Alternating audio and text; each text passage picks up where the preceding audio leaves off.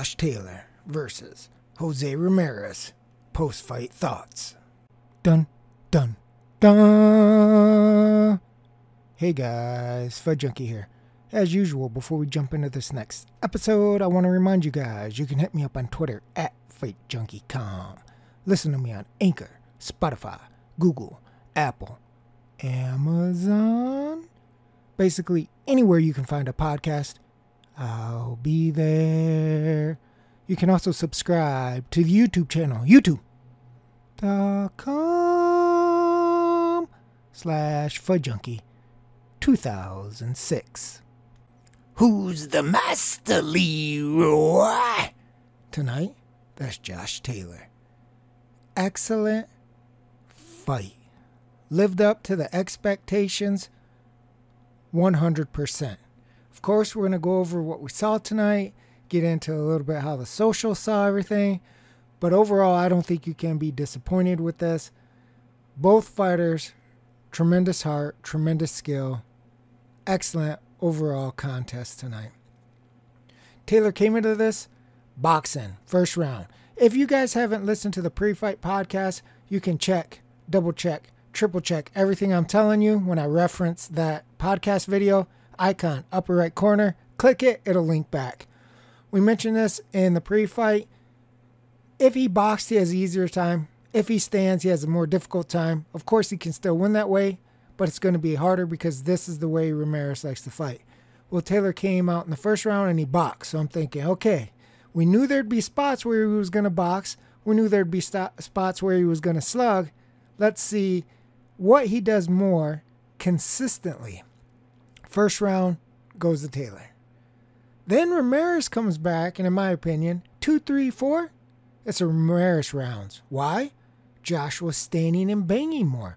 In fact, it had the appearance that Taylor was slowly but steadily being dragged into that dogfight, maybe being worn down a bit. It looked like Ramirez was starting to turn the tide. Then Taylor brought out the big double shock power in the 6th round. Boom! Left hand, smack, diggity dab right on the chin of Ramirez, and down he goes. Beautiful shot. Absolutely precision. Pinpoint on the button. Kaboom. Ramirez, of course, tough as nails, hops up, gets on the offensive, and here we go. Now we got to fight. We've seen Taylor can box. We saw Ramirez starting to turn the tide a little bit, and then the power came back. It changed the tide because in the 7th round, down goes Ramirez for a second time. This time, he was hurt. This time, it was an uppercut. This time, it looked like he may not make it out of the round. Now, I have to address it right here and now, because a lot of people are harping on Kenny's performance overall. They didn't like the way that he was breaking the fighters. They didn't like what they were calling pump fake breaks, where he like jumps in but doesn't break it, but he throws his hands up. Kind of weird. Like he almost is going to break it, then he stops. And so they didn't like the way that he counted when Ramirez went down because of what I believe is a new rule. It's a new rule set from the commission. You don't always see it, and it might depend on what commission and where they're fighting, but you'll see when a fighter gets up from a knockdown, the referee would do all this weird stuff like move left, move right, go forward, go back, spin on your head, count to 5, jump on top of the ropes, squat down, lift me up in the air. It's weird. I guess they just... obviously they're trying to see if the fighter's okay, but it is a weird situation because during all of those extracurricular moves they're making the fighter do to determine if they're okay, they're getting valuable extra seconds to recover. So a lot of people were saying, well, without those extra movements and move left, move right, come to me, walk back, and all these things that Kenny did for Ramirez, maybe Ramirez is in so much trouble. At the very least, he goes down one more time. We're not going to know, but we've seen this happen before in other fights, so it's not just Kenny. It's not just in Vegas, but it is hit or miss, and it is kind of weird. I will say that. Like, if you had a Taylor inside bet, you're going to be screaming at the TV, pulling your hair out, going, what the hell are you doing? Let him fight. He's giving him an extra 3, 4, 5 seconds. I'm sure somebody's out there probably counted how many extra seconds and say, well, instead of an 8 count, now it's a 16 count or something like that. And you do have a point, especially when you're betting. And it was never this way, and it's become more and more standard. Again, you don't see it all the time, but I think commissions and referees are trying to err on the side of caution. And I've seen it where they do this and a fighter doesn't react perfectly however they want, and then they wave it off and people go berserk as well because maybe the fighter nails 2 out of 3 of the movements or 3 out of the 4 movements, and then on the last movement he doesn't get it exactly right and the referee waves it off and everyone's going, what the hell? Like, how long does this fighter have to do these things until you determine he's okay to fight? So I understand what people are talking about there. Obviously, even though he went down, obviously people weren't happy with Kenny's performance. Overall, you cannot question the heart, the determination. Ramirez is one tough SOB, without question. In my opinion, Taylor looked to take his foot off the gas a bit in 8 and 9. And you're not going to hear a lot about this from the people that think Taylor won it. And we'll get into this in a minute because it plays into the scorecards. After those knockdowns, though, the big change that I saw, besides Taylor taking his foot off the gas, was Ramirez was staying on the outside more after those brutal knockdowns, and he quit using his jab. That jab was a big key to closing the distance, and when he quit using that, it allowed Taylor to pot shot him easier, allowed him to time him because he was just falling into the shots. When he came in behind the jab, he was safer, he was landing the jab, and it set up his other assaults on Taylor. When he quit using that, it was a lot more difficult for him to close the distance. And you saw just from the knockdowns, it took him a little while to get the juju back flowing. Like, I mean, the guy is tough, but he was hurt. That brutal uppercut in the 7th was the one that really did the damage. And it took a little minute there for him to recover. And, I mean, the way that he fought, being that hurt, you just got to take your hat off to him because that is not an easy thing to do, especially against the level that he's fighting at against Josh Taylor. We had a back and forth round 10 with both guys having success, and that's where you started to see maybe Ramirez is back in it now, right? Taylor kind of took his foot off in those middle rounds right there. Ramirez was happy to stay on the outside, outwork him to some degree, but you could see his punches just didn't have the same steam. And again, we're going to talk about the scores in a minute, but I think that was fooling a lot of people because you had Taylor taking his foot off the gas a bit, and you had Ramirez throwing punches, but they didn't have a lot of oomph on them like they did in previous rounds. And I think that's where you're going to get some dispute about the scorecards is in those rounds. In fact, in my opinion, you saw that back and forth 10th round. Well, Ramirez looked a little more spicy. Looked like he had a little something left in the 10th round compared to those 8, 9 rounds. 7, obviously, where it looked like he was just trying to recover mentally and physically. And then in the 11th, it was Taylor, in my opinion, that looked worn. In the 11th round, he looked worn to me. I had said he was taking off. Those middle rounds, he was taking off. 8 and 9. 10 was back and forth. But again, he was fighting in spurts. And he was holding a lot during the fight. Now, people are going to bitch and moan about me telling you this, but it's true. Listen, some of it is tactics. I get it, right? They even said they train this. So when Ramirez comes in, they know he wants to fight on the inside. You hold him. I get it. I don't especially like all the holding, the octopus style. Technically, holding is illegal. It shouldn't be allowed to be used as a tactic, but this has been going on forever, far before Josh Taylor. So I'm not going to bitch and moan about him holding as a tactic. I believe he was doing that some of the time. The other part of the time, he was doing it because he was tired. Now, I know in the post-fight he said he could go on and box for 12 and go at a ridiculous pace, but it wasn't a smart game plan for him to do that.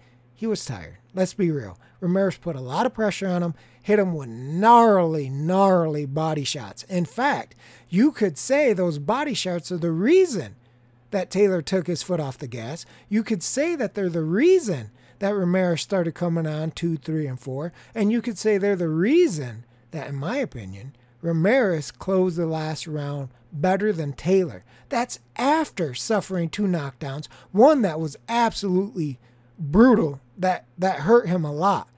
Not only did he show a ton of heart, but his conditioning. Because in my opinion, for the most part, he was outworking Taylor and pushing the pace where Taylor was landing the harder, more precise punches, but he was doing far more holding, again, in my humble opinion, than Ramirez was throughout the entire fight. Scorecards. 114-112 Taylor. What does that put us at? That puts us at 6-6 even in rounds. People were bitching and moaning and whining and crying. This is the type of fight that we predicted going in. We actually said 7-5 either way, or even 6-6, with nobody saying it's going to be wider than 8-4. Boom. This is what you got. Listen, in my opinion, those knockdowns did indeed win the fight for Josh Taylor. Point blank. The idea that the fight was not competitive is absolutely astonishing to me. Listen, I believe personally this has a lot to do with where all the money was. We touched on this in the pre-fight podcast. Taylor was almost up to a 3-1 favorite straight at one point. Now you're going to tell me that those people are not biased? Come on. Taylor got the win, yo. Your guy got the win legitimately. You don't need to make it out more than what it is. It was a good competitive fight that Taylor won with knockdowns. I won't even argue if you want to say a 7-5 Taylor in rounds. That's fine. I'm okay with that. But 14-12 is not some kind of ridiculous robbery that the socials are going off about. This is the type of fight that it was. Why can I say it was this type of fight? Because Taylor was taking off rounds and holding while Ramirez was punching. The reason that people were not giving credit for Ramirez in those rounds is because those were not his best rounds. That was when he was suffering from obviously being hurt. He was going through his own mental and physical doubts. He had been down. He had to have his own top-notch conditioning. He had to worry about the counters coming from Taylor. It's not like he could just buzzsaw him because he tried that early, and while it worked, in the middle rounds, he got dropped. So he had to be careful as well, trying to fight, trying to outwork Taylor, trying to land punches, trying to be defensively sound and not get his head knocked off. But nobody was given credit for that because they didn't look as pretty as they did in the early rounds. So in 2, 3, 4 Ramirez looks different than an 8, 9, 10 Ramirez, right? An 11, 12 round Ramirez looks more like the 2, 3, 4 round Ramirez. So it's easy for people to go, Ramirez won 11, 12, 2, 3, 4, right? But then all the middle rounds, even though Josh may have taken his foot off the gas, maybe he was holding a little too much, they weren't giving Ramirez credit. Now, I'm not saying Ramirez won the fight. I don't think that at all. I do believe 114-112 Taylor is a correct score. I don't argue at all a 6-6 in rounds and then you score the 2 knockdowns and that's how you get 14-12, right? Even in rounds, but the knockdowns decide the fight. What's rare is all 3 blind mice had a 114-12 card. Now, of course, for some reason, people aren't happy with that. I guess they thought maybe Taylor won 9 rounds plus the knockdowns. I'm not really sure, but apparently they said it was wider than that. Taylor himself thought it was wider than that. But I think, for once, that's a legitimate scorecard. I don't think you're going to be able to make a bigger gap than that. Maybe 7-5. 8-4, in my opinion, is kind of pushing it. But if I stick to my pre-fight podcast again, 8-4 to 6-6, and nobody was going to say wider than that, I'm okay with the 6-6 even in rounds and 14-12 Taylor. I think a lot of people didn't really take into account how much Taylor had let off and how much he was looking for the big shots. He had done so well with big shots that it kind of allowed him to rest and still land those eye-catching shots throughout the fight. And so people were really focused on that. Even the announcing team, they're really focused on the big shots of Taylor and not the pity pat. I call him pity pat simply because Ramirez was worn down. He was trying to recover. They weren't as brutal, hard shots as they were early in the fight and late in the fight.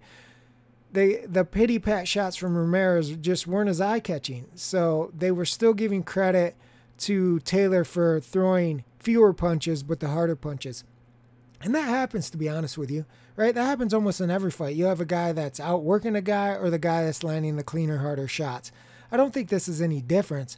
I just think that for the people that already got the right guy, if you picked Taylor, you already got the right guy. If you picked him straight, you got him. If you picked him by decision, you got him. The only people that could really complain about this is if you had Taylor by knockout and you thought maybe he would be able to get Ramirez out of there in the 7th round. I believe it was like 20 seconds left, 30 seconds left in the round, something like that. And then Taylor took his foot off in 8. So you can't, unless you think Taylor was going to finish him in 7, you can't even say, oh, he would have finished him in 8, because he could have still tried. Ramirez was very hurt, and Taylor didn't.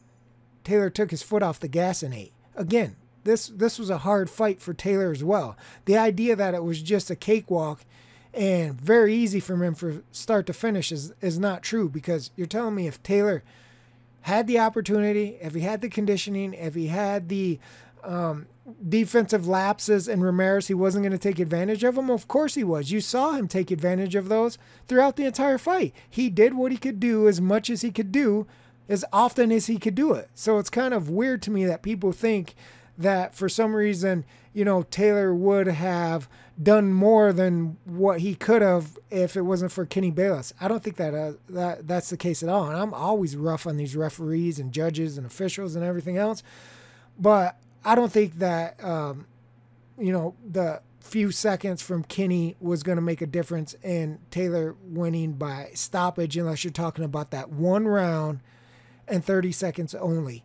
If we're talking about that 1 round and 30 seconds only, then of course we could debate that, because we really don't know, right? I will make the case that he was really hurt right there.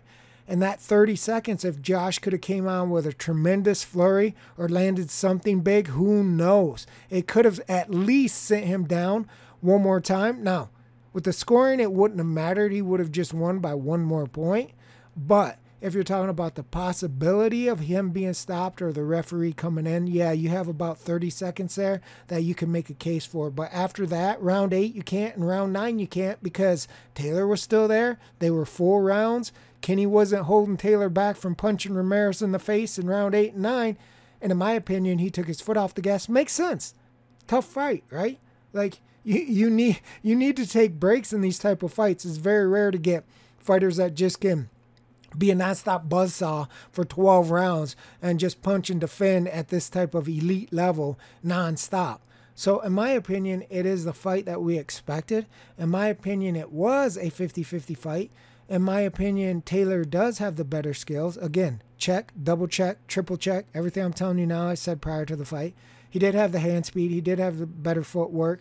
But Ramirez is tough as nails. And Ramirez did what he needed to do, the best that he could. And I thought it was a very competitive fight with a lot of ebb and flows. And I think Taylor made mistakes. And of course, Ramirez made mistakes. But this idea that Taylor fought a flawless fight, to me, is not true. The idea that Taylor fought a fight that was basically a wipeout or a 9, 10, 11, 12. I have no idea what the crazies out there are going to say the scorecard should be. I don't believe that at all. As far as Taylor winning the fight, yes, I believe that.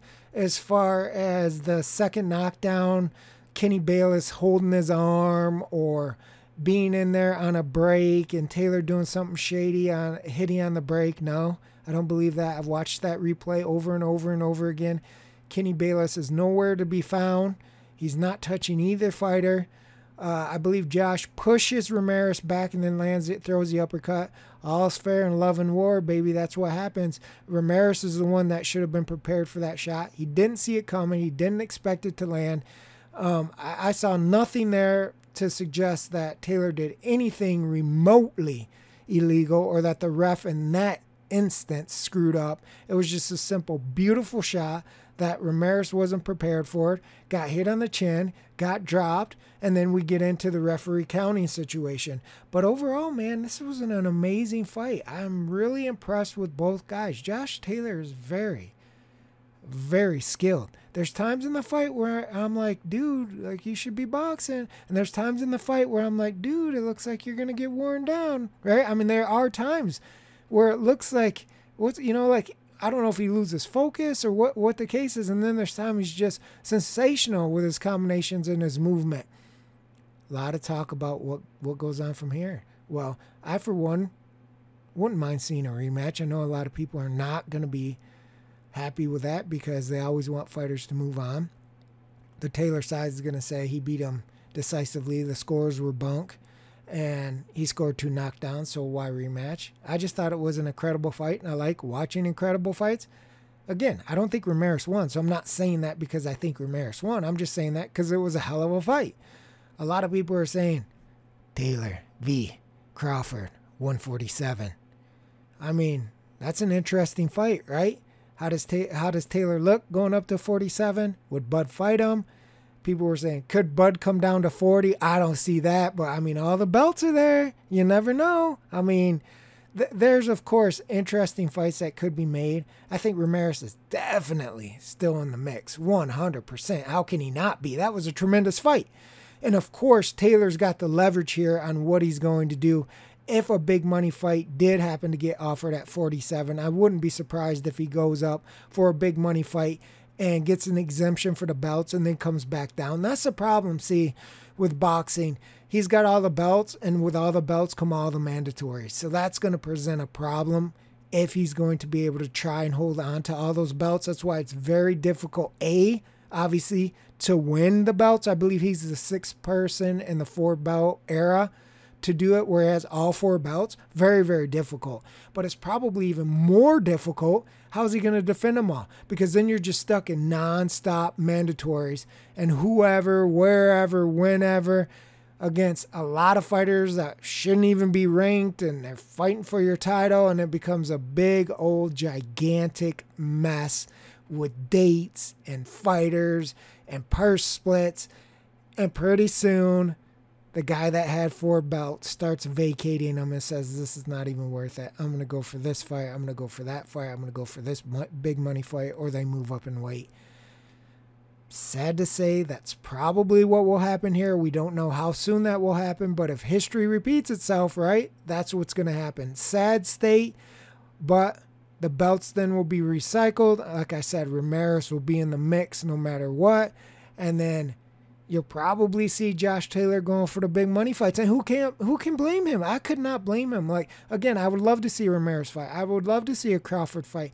I wouldn't even mind seeing him defend 1 or 2 of the titles against a mandatory. But then when it just becomes mandatory, you get stuck in this endless cycle. It's just a loop of mandatories, because when you defend the WBC, then the IBF is right up your ass saying, now you got to defend here. He defends that. Then it's the WBO. Defend that. Then it's the WBA. And then you're back to the WBC. It just keeps going and going and going. And dudes are like, come on, man.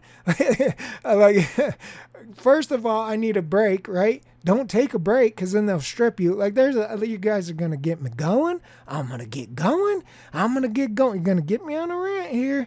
And so I'm just saying it's probably going to be difficult for him to do that. And that's sad, because it's cool. It's unique. This doesn't happen all the time. But boxing is boxing. It's not going to change. So I have no hard feelings if Josh goes straight for a money fight, because the odds are eventually that's going to happen anyway, because he won't want to be stuck in an endless cycle and loop of defending against mandatory contenders for each belt nonstop for the rest of his life until he leaves the division. And so beyond that, we also had a couple undercards. Nothing really mainstream that a lot of people talked about. I didn't even do pre-fight podcasts on these, but I thought they were interesting. One was a big upset of Elvis Rodriguez. That was Kenneth Sims Jr. He was a plus 1,200 underdog, 12-1. Rodriguez came into that fight minus 2250, and Sims Jr. upset him via majority decision. Legit too. Like, he actually beat him. A lot of people were surprised that Kenneth got the decision. And in part because obviously he's not the A side. But the other reason was because on the fight, I think it was right before his or 2 fights before Kenneth fought, Louis Cora, who was a 275 underdog, he got totally jobbed 100% against Jose Enrique Dorantes Vivas, who was, man, try saying that 3 times. Jesus. He was a minus 400 favorite. The dude had 2 points deducted for low blows and a knockdown. We're talking 3 points in an 8-round fight, and he won the fight. I'm not kidding. Like, I think that was the first or the second fight on the card, and I said, oh, sweet baby Jesus, do not let this be the trend for the rest of the card. So when Kenneth came around after watching Coria get jobbed on the cards, I'm like, are they even going to give this to Kenneth? And so everyone's thinking, well, poor Kenneth has no shot in hell of getting by the minus 2,200 favorite. And he did. So obviously the judges that were judging the Coria fight did not judge the Sims fight, or they would have not given Sims that fight, because those judges were smoking a little something in that Coria fight. Sad too, because now that kid's like 12-5. And I was reading on the socials, like, there's 3 or 4 fights in his career that he could have outright won. So he could be looking like something like a 12-2 record instead of a 12-5 record. I mean, that's a big difference, right? You're 12-1, 12-2 versus 12-5. I mean, that's life-changing money for these guys, especially when you're an unknown. So, I mean, that's just not right. You know, you win, just like tonight. Regardless if you think the scores should have been a little bit wider, or you think they were okay and Taylor still got the nod with a 14-12, the fact of the matter is Taylor legitimately won, right? I mean, we didn't have to talk about any dispute of who won. The only dispute comes by how much did he win. That's far different than a guy like Coria, who actually wins the fight in an 8-round fight. You got 3 points deducted, and he loses the fight. That's just wrong. But then again, that's boxing. That's it for this episode of Fight Junkie. I will sock it to you tomorrow, baby. Fight Junkie out.